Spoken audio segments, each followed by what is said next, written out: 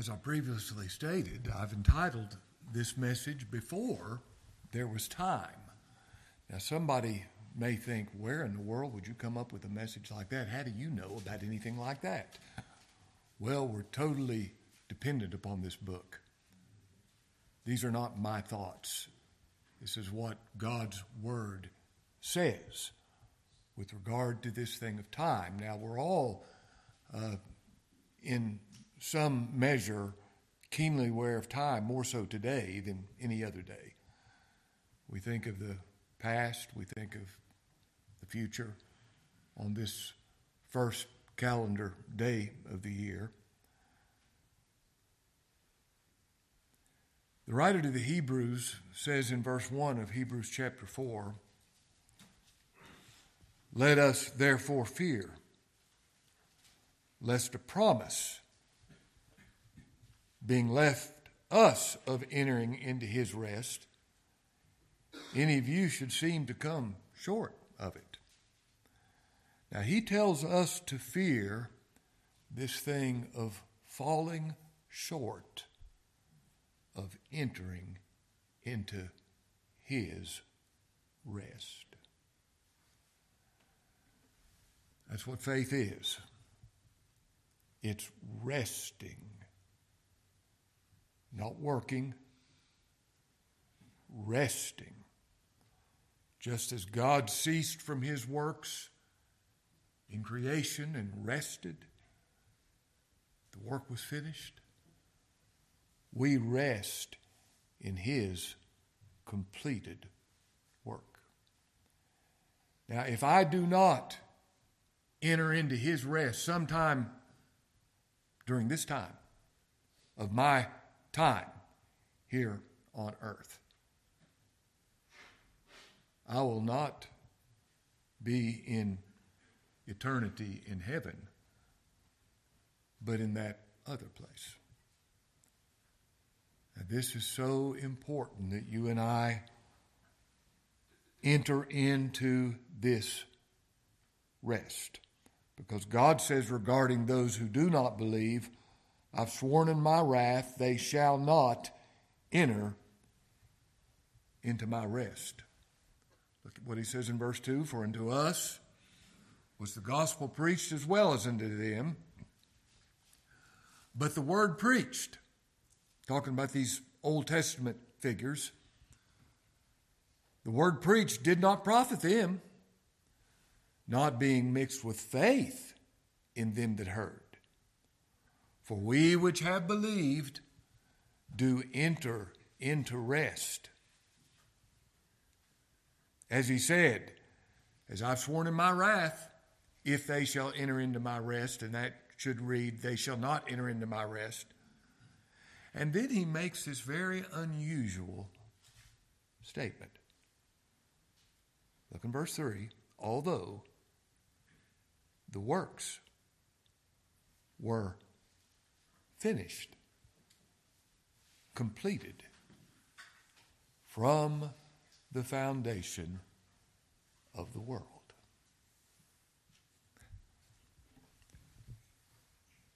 That statement says that the works were finished, completed, accomplished before there was time. The title of this message, "Before There Was Time." Now, this is not some obscure text. You know, as a matter of fact, there's no such thing as an obscure text, is there? If it's in the Bible, it's God's Word. But everything that takes place in time was already finished in eternity. Acts chapter 15, verse 18, "Known unto God are all his works from the beginning."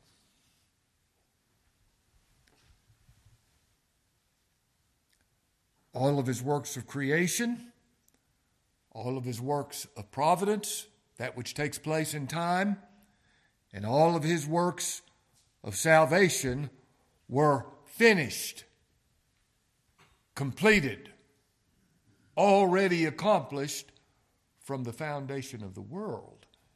And what that means is before there was time. Time is temporary. John said in Revelation 10:6 that there should be time no longer. Time is temporary. It's temporal. Time began in creation, when we have the creation of time and space and matter. But before creation, there was no time. There was no past. There was no future. Everything was eternally present. All there was God. No time, no space, no matter. All there was God in the Trinity of his sacred persons. Now, all you and I know by way of experience is time. Yesterday, today, tomorrow, past, present, future, measured in increments of seconds, minutes, hours, days, weeks, months, years, decades, centuries, millenniums. We were conceived at a point in time. We have birthdays, don't we? And our lives are lived out in time. The life and times of so-and-so. How we spend our time. Time. Now, I'm greatly concerned about what takes place in time.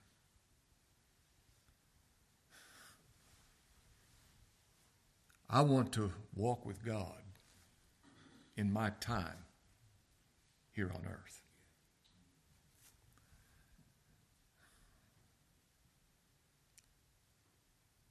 David said, "My times are in thy hand." Aren't you glad?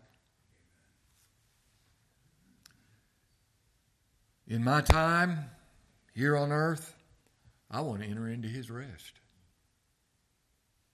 I want to be saved. I want the Lord to save me. You know, I hate the term, "I got saved." I hate that term. I want the Lord to save me. I want to believe the gospel. I want to be a real believer, whatever that is. I want to preach the gospel. I want the Lord to bless me in my time. Now, I hope I say this in humility because I'm aware of my own sin and failure all the time. But in this time I have, I want to live a life that glorifies God. In this time. I want to be an example to follow in this time. I want to be a good husband so that my wife could say honestly, "I'm glad he's my husband." I want that to happen in time. I want to be a good parent. I want to be a good friend. I want to be that friend that loveth at all times, so that if I'm somebody's friend, they say, "I'm glad he's my friend in this time." I want to be a true pastor after God's own heart during this time, my time here on earth. I want to always, in my time, give my best effort at whatever I'm doing. When I preach a message, I better know I've done my best. It might not be much, but it's going to be my best. I'd never want to give a lack of effort during this time. During this time, I want to exemplify the Beatitudes. I want to be poor in spirit. I want to mourn over my sin before God. I want to be meek before God. I want to hunger and thirst after His righteousness. I want to be pure in heart. I want to be a real peacemaker. I want to truly be merciful. I would count it my highest privilege to be allowed to be persecuted for His righteousness' sake. In this time, I want the Lord to prosper His cause here on earth. Remember how the Lord taught us to pray? Thy kingdom come, Thy will be done on earth as it is in heaven.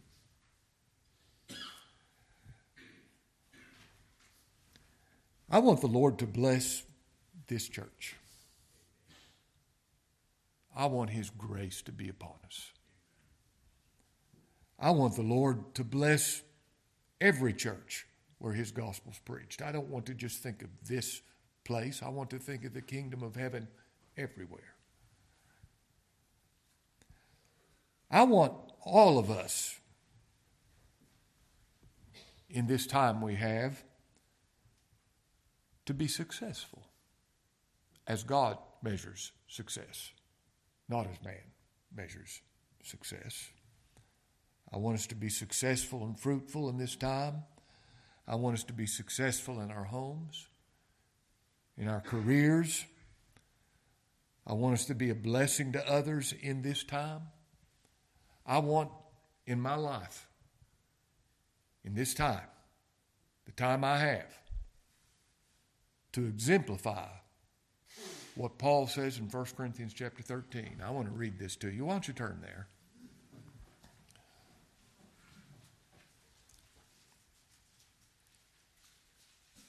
1 Corinthians chapter 13. And before we read it, I want to read the first verse of chapter 14. Follow after charity.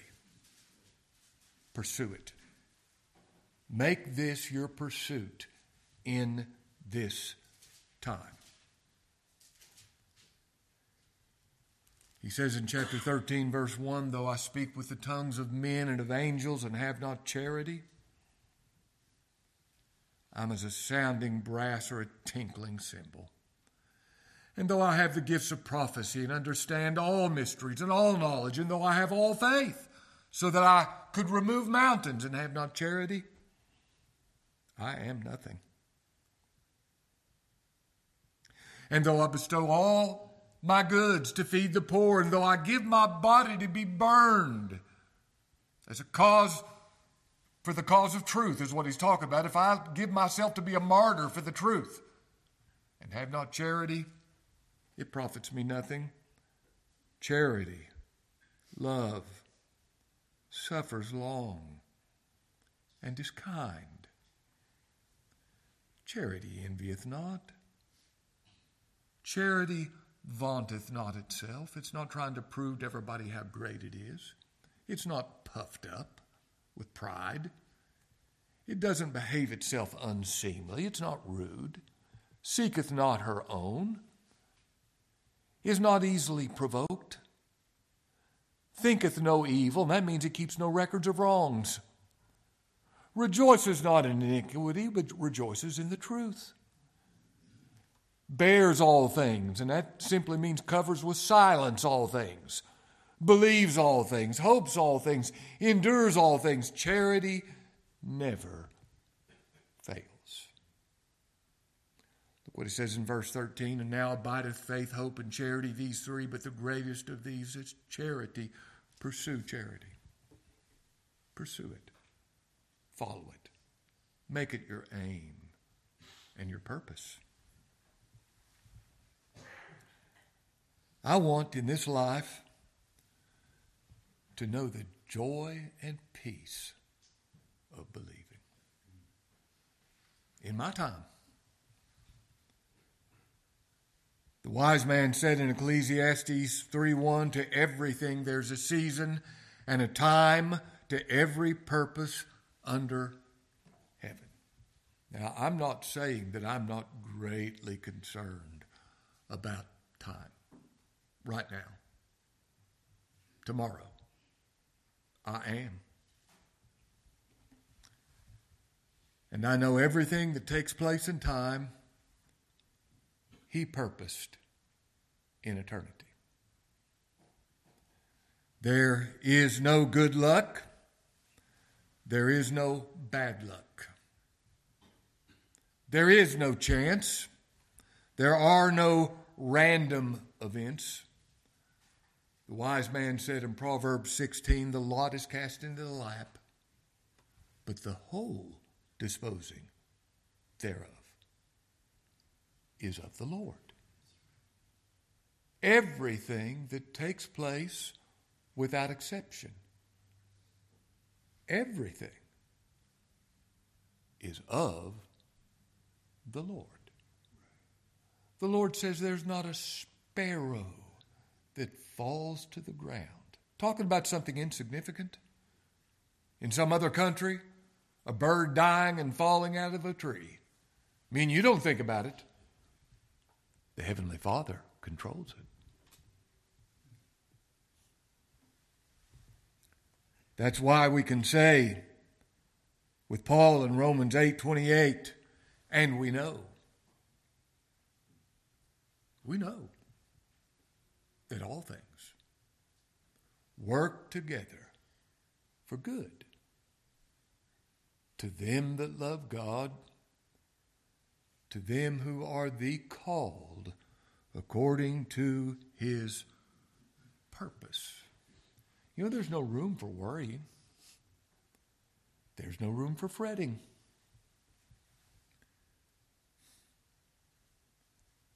David said in Psalm 115:3, our God is in the heavens. He hath done. Not really He's doing or He will do. He hath done. Whatsoever He hath pleased. I love the song we sing, This is my Father's world. And let me ne'er forget that though the wrong seems oft so strong, God is the ruler yet. This is my Father's world. The battle is not done. Jesus who died shall be satisfied, and heaven and earth be one. Now, with regard to time, I don't know how many times I've heard people just say conversationally when something takes place, well, I think there's a reason for everything. There's a purpose for everything. Now, they don't go any further than that, but they have some vague notion that there's a reason for everything. And then there are others who believe in what they call fate. Not a personal God, but fate that controls everything. It was fate that caused this to take place. Well, whose fate? And then there's what is known as determinism. Determinism is that belief that everything is already encoded in our DNA, how we act. It was just determined because of who He is. There's no will involved, and there's really no responsibility involved. Everything has just been determined. It's all in our DNA. Whatever you do, it was already encoded in you to do that.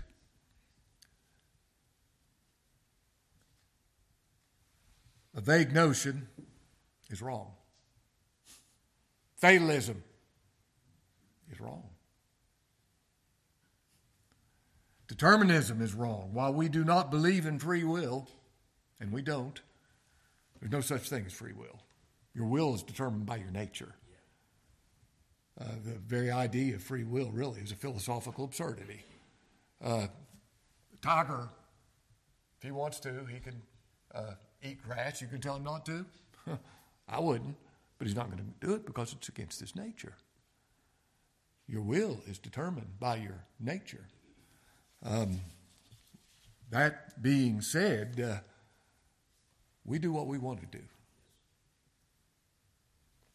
And we do not do what we do not want to do. And we are responsible for what we do and what we do not do. And God is completely sovereign over our free and uncoerced actions, and it's not difficult for him. He's God. I think of the scripture. As a matter of fact, I want you to turn with me to look at this, and this will demonstrate what I'm saying. Acts chapter 4.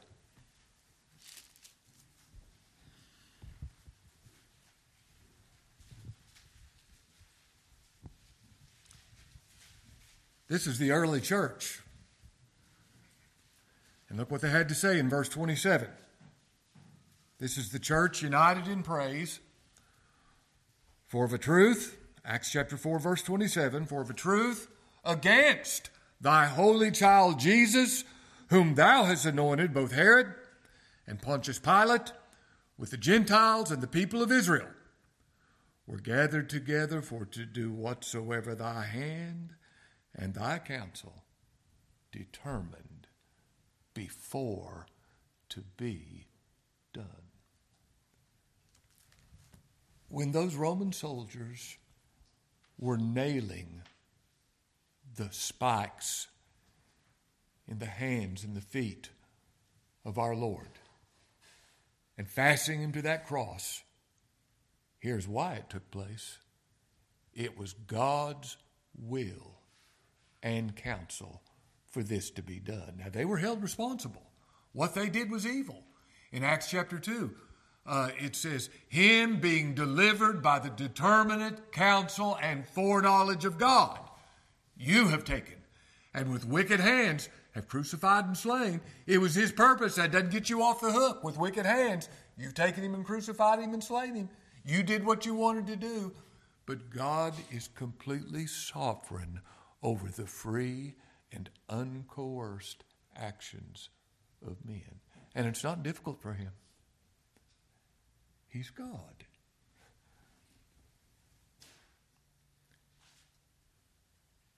Isaiah chapter 46, verse 9.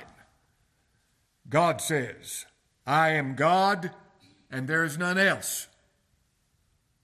I am God, and there is none like me. Declaring the end from the beginning. And from ancient times, the things that are not yet done, saying, my counsel shall stand. I will do all my pleasure. I've spoken it. I also will do it. I purposed it. I will bring it to pass. Listen to this scripture from Daniel chapter 4, verse 35. He doeth according to his will in the armies of heaven and among the inhabitants of the earth. Right now, in this room and outside of this room. He doeth according to his will. And none can stay his hand or say unto him, what doest thou? He does his will. And his will was all done in eternity. This is who God is. And listen to this. A God that is not this God is a false God. A figment of men's depraved imagination. This is the God of the Bible, the eternal God. In Psalm 90, we read these words in verse 2, "Before the mountains were brought forth, or ever thou hadst formed the earth, and the world even from everlasting to everlasting. Thou art God, thou turnest man to destruction, and sayest, Return, ye children of men." Listen to this. "For 1,000 years in thy sight are but as yesterday, when it's past, and as a watch in the night." You know, even in this book of Hebrews, we read of his eternal throne. And let me remind you of this. This is not talking about a material throne.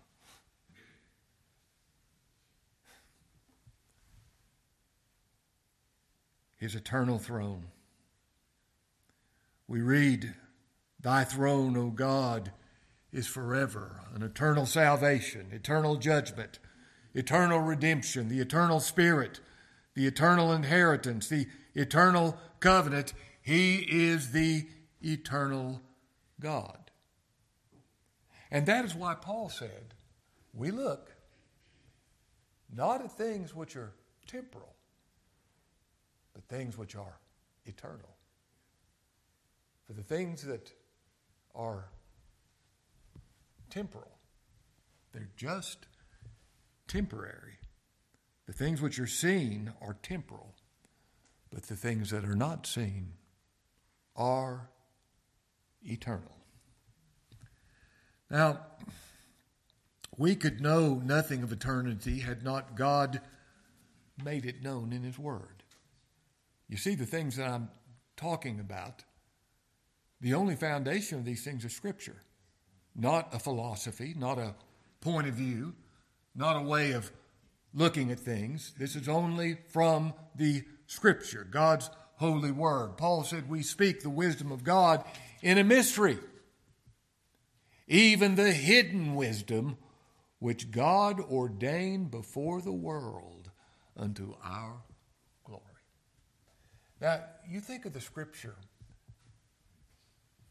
the mystery that God ordained before the world began. What is a mystery? Well, when we use the word in our day, what's mystery to me means we don't know. We don't know. And you can say that about so many things. We just don't know. We don't know. Mystery to me, that's not what the Bible means by the word. A mystery is something we would never have known had not God made it known in his word. And the mysteries of Scripture, it's not something we so much intellectually comprehend. For instance, can you intellectually comprehend how God can be one God in three distinct persons? Of course not. We believe it because God has made it known in his word. The mystery of union with Christ, eternally united. Paul said, I speak a great mystery. I speak concerning Christ and the church, the two being one flesh, being one. We would have. What about the mystery of Christ in you? This great mystery, Christ in you. What a mystery! We believe it. We glory in it.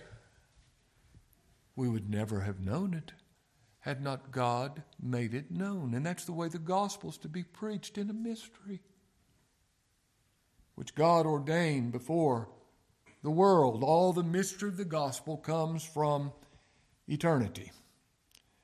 Now, I'm going to read you some scriptures with regard to before there was time.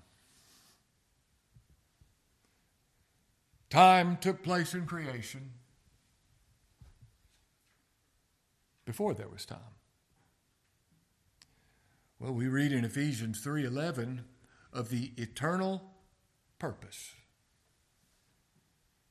Listen to the language.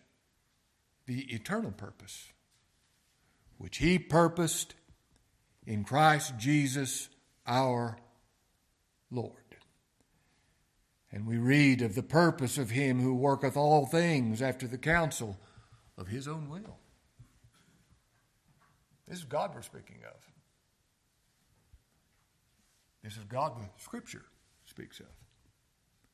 Listen to this Scripture with regard to God's purpose.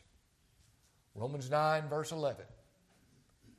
For the children, talking about Jacob and Esau.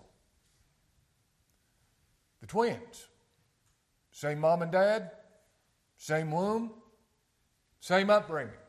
For the children, being not yet born, neither having done any good or evil, that the purpose of God, now there's the word, that the purpose of God according to election might stand, not of works, but of him that calleth.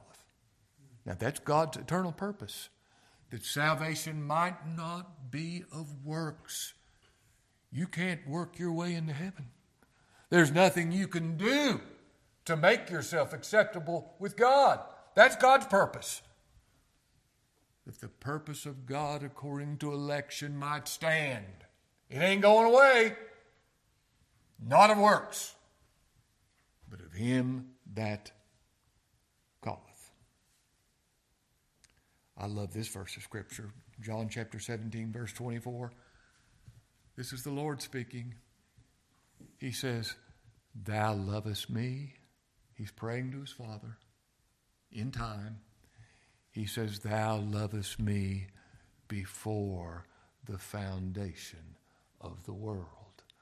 Before there was time, oh, how the Father loved the Son. How the Son loved the Father. How the Father loved the Spirit.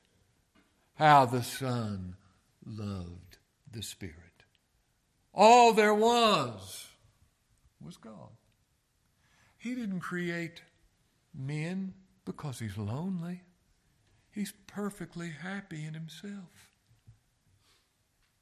He did it for his glory. Listen to this scripture, and I would argue that there's no more significant scripture in the Bible than this. So let me ask you to turn there so you can see it with your own eyes. Revelation 13.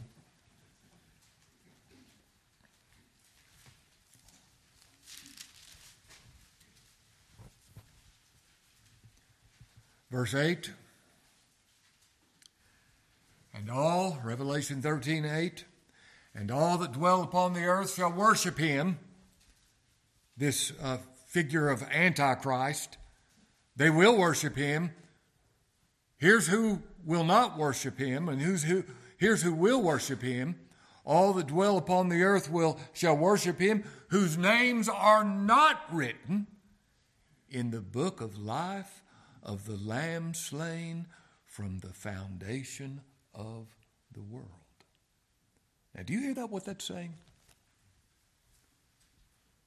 The Lamb slain before there was time. That's what from the foundation of the world means. Before there was time. The universe was created for this purpose. For the Lamb who was slain before time to come into time and be slain. That is God's eternal purpose. Christ is the Lamb slain from the foundation of the world. And if he's the Lamb slain from the foundation of the world, guess what? He's the Lamb raised from the foundation of the world. He doesn't stay dead in eternity. Why that doesn't? No, he's the Lamb raised from the foundation of the world. And God's purpose is the cross. The cross of the Lord Jesus Christ is God's eternal purpose to make himself known.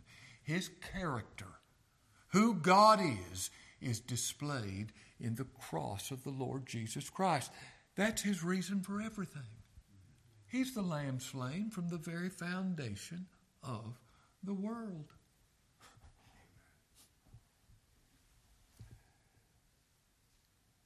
Before there was ever a sinner, there was a Savior.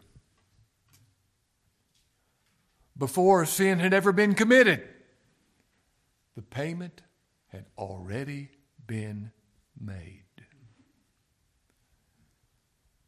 That gives us some idea of what it means to rest in a work that is finished.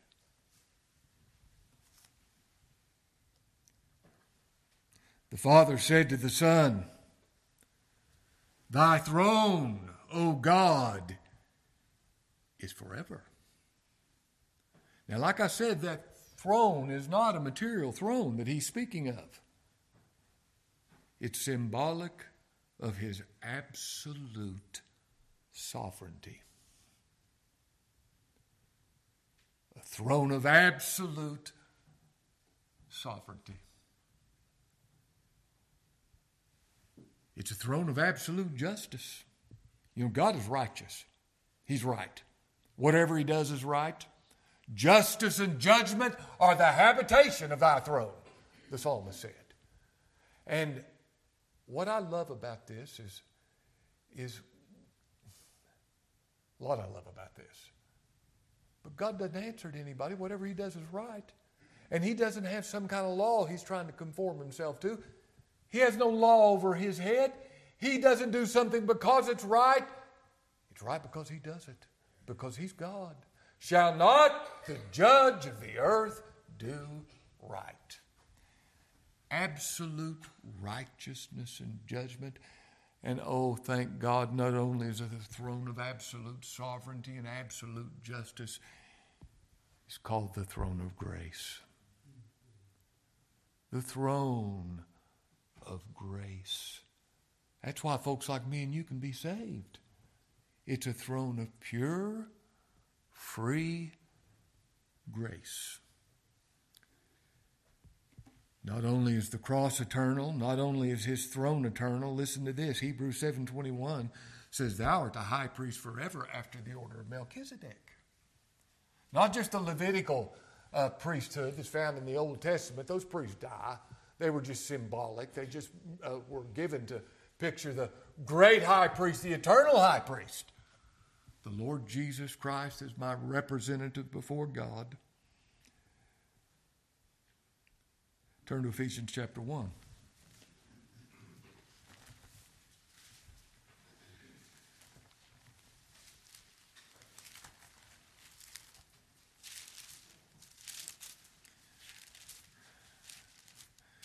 You know, one of the things I like about the Scripture, I can preach the Scripture and somebody says, I don't agree with that, take it up with God then. This is his word. Ephesians 1, verse 3, "Blessed be the God and Father of our Lord Jesus Christ, who hath blessed us with all spiritual blessings in heavenly places in Christ, according as he hath chosen us in him before the foundation of the world." Before time. That we should be holy and without blame before him. Now, this is the doctrine of divine thanksgiving. We're bound to thank God always for you, brethren, beloved of the Lord, because God hath from the beginning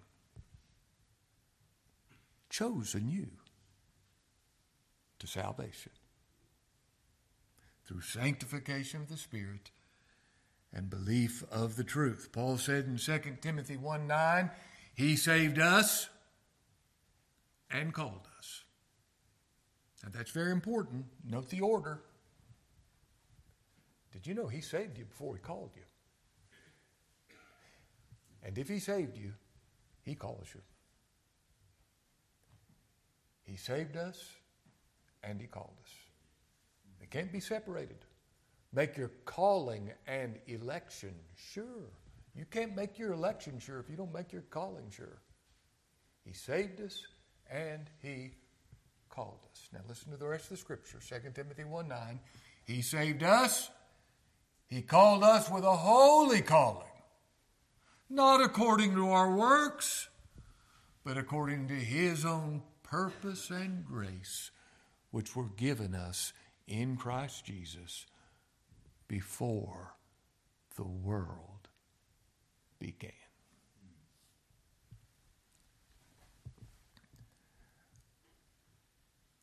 All we have was given us in Christ Jesus before the world began, before the creation of the world, before there was time. And listen, this is what we're going to hear on Judgment Day.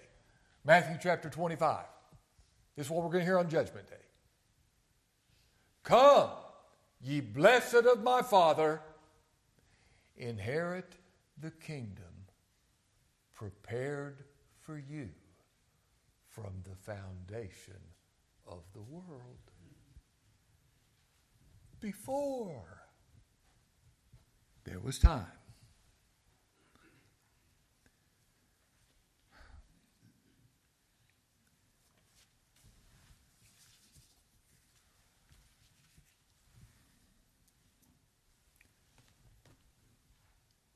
Salvation by works is excluded.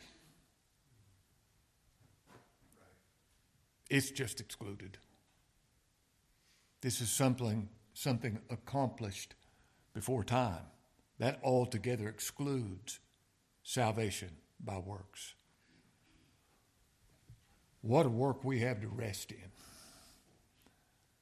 A work finished before time, resting in the Lord Jesus Christ. Oh, he says, come unto me and I'll give you rest. The issue is not for you to figure out whether or not you're elect. Come unto him and he'll give you rest. He makes that promise. Don't say, well, what if I'm not elect? Well, what if you are? Come unto him and he will give you rest. He's promised. This doesn't exclude anybody. It includes anybody who wants rest. And you know this thing of eternity. Here's the last statement I want to make, and I love thinking about this. When there's no past and there's no future, you know what? Everything's new all the time. The gospel is good news all the time. It's not yesterday's newspaper. It's not old news. It's forever new.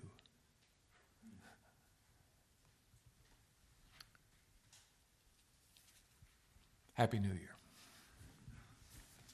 Let's pray.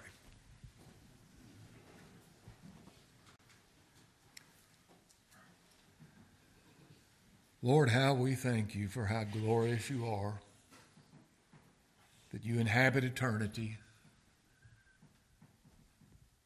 and that you sent your Son in time as part of your purpose, as the purpose of eternity, to glorify all your attributes and to save your people.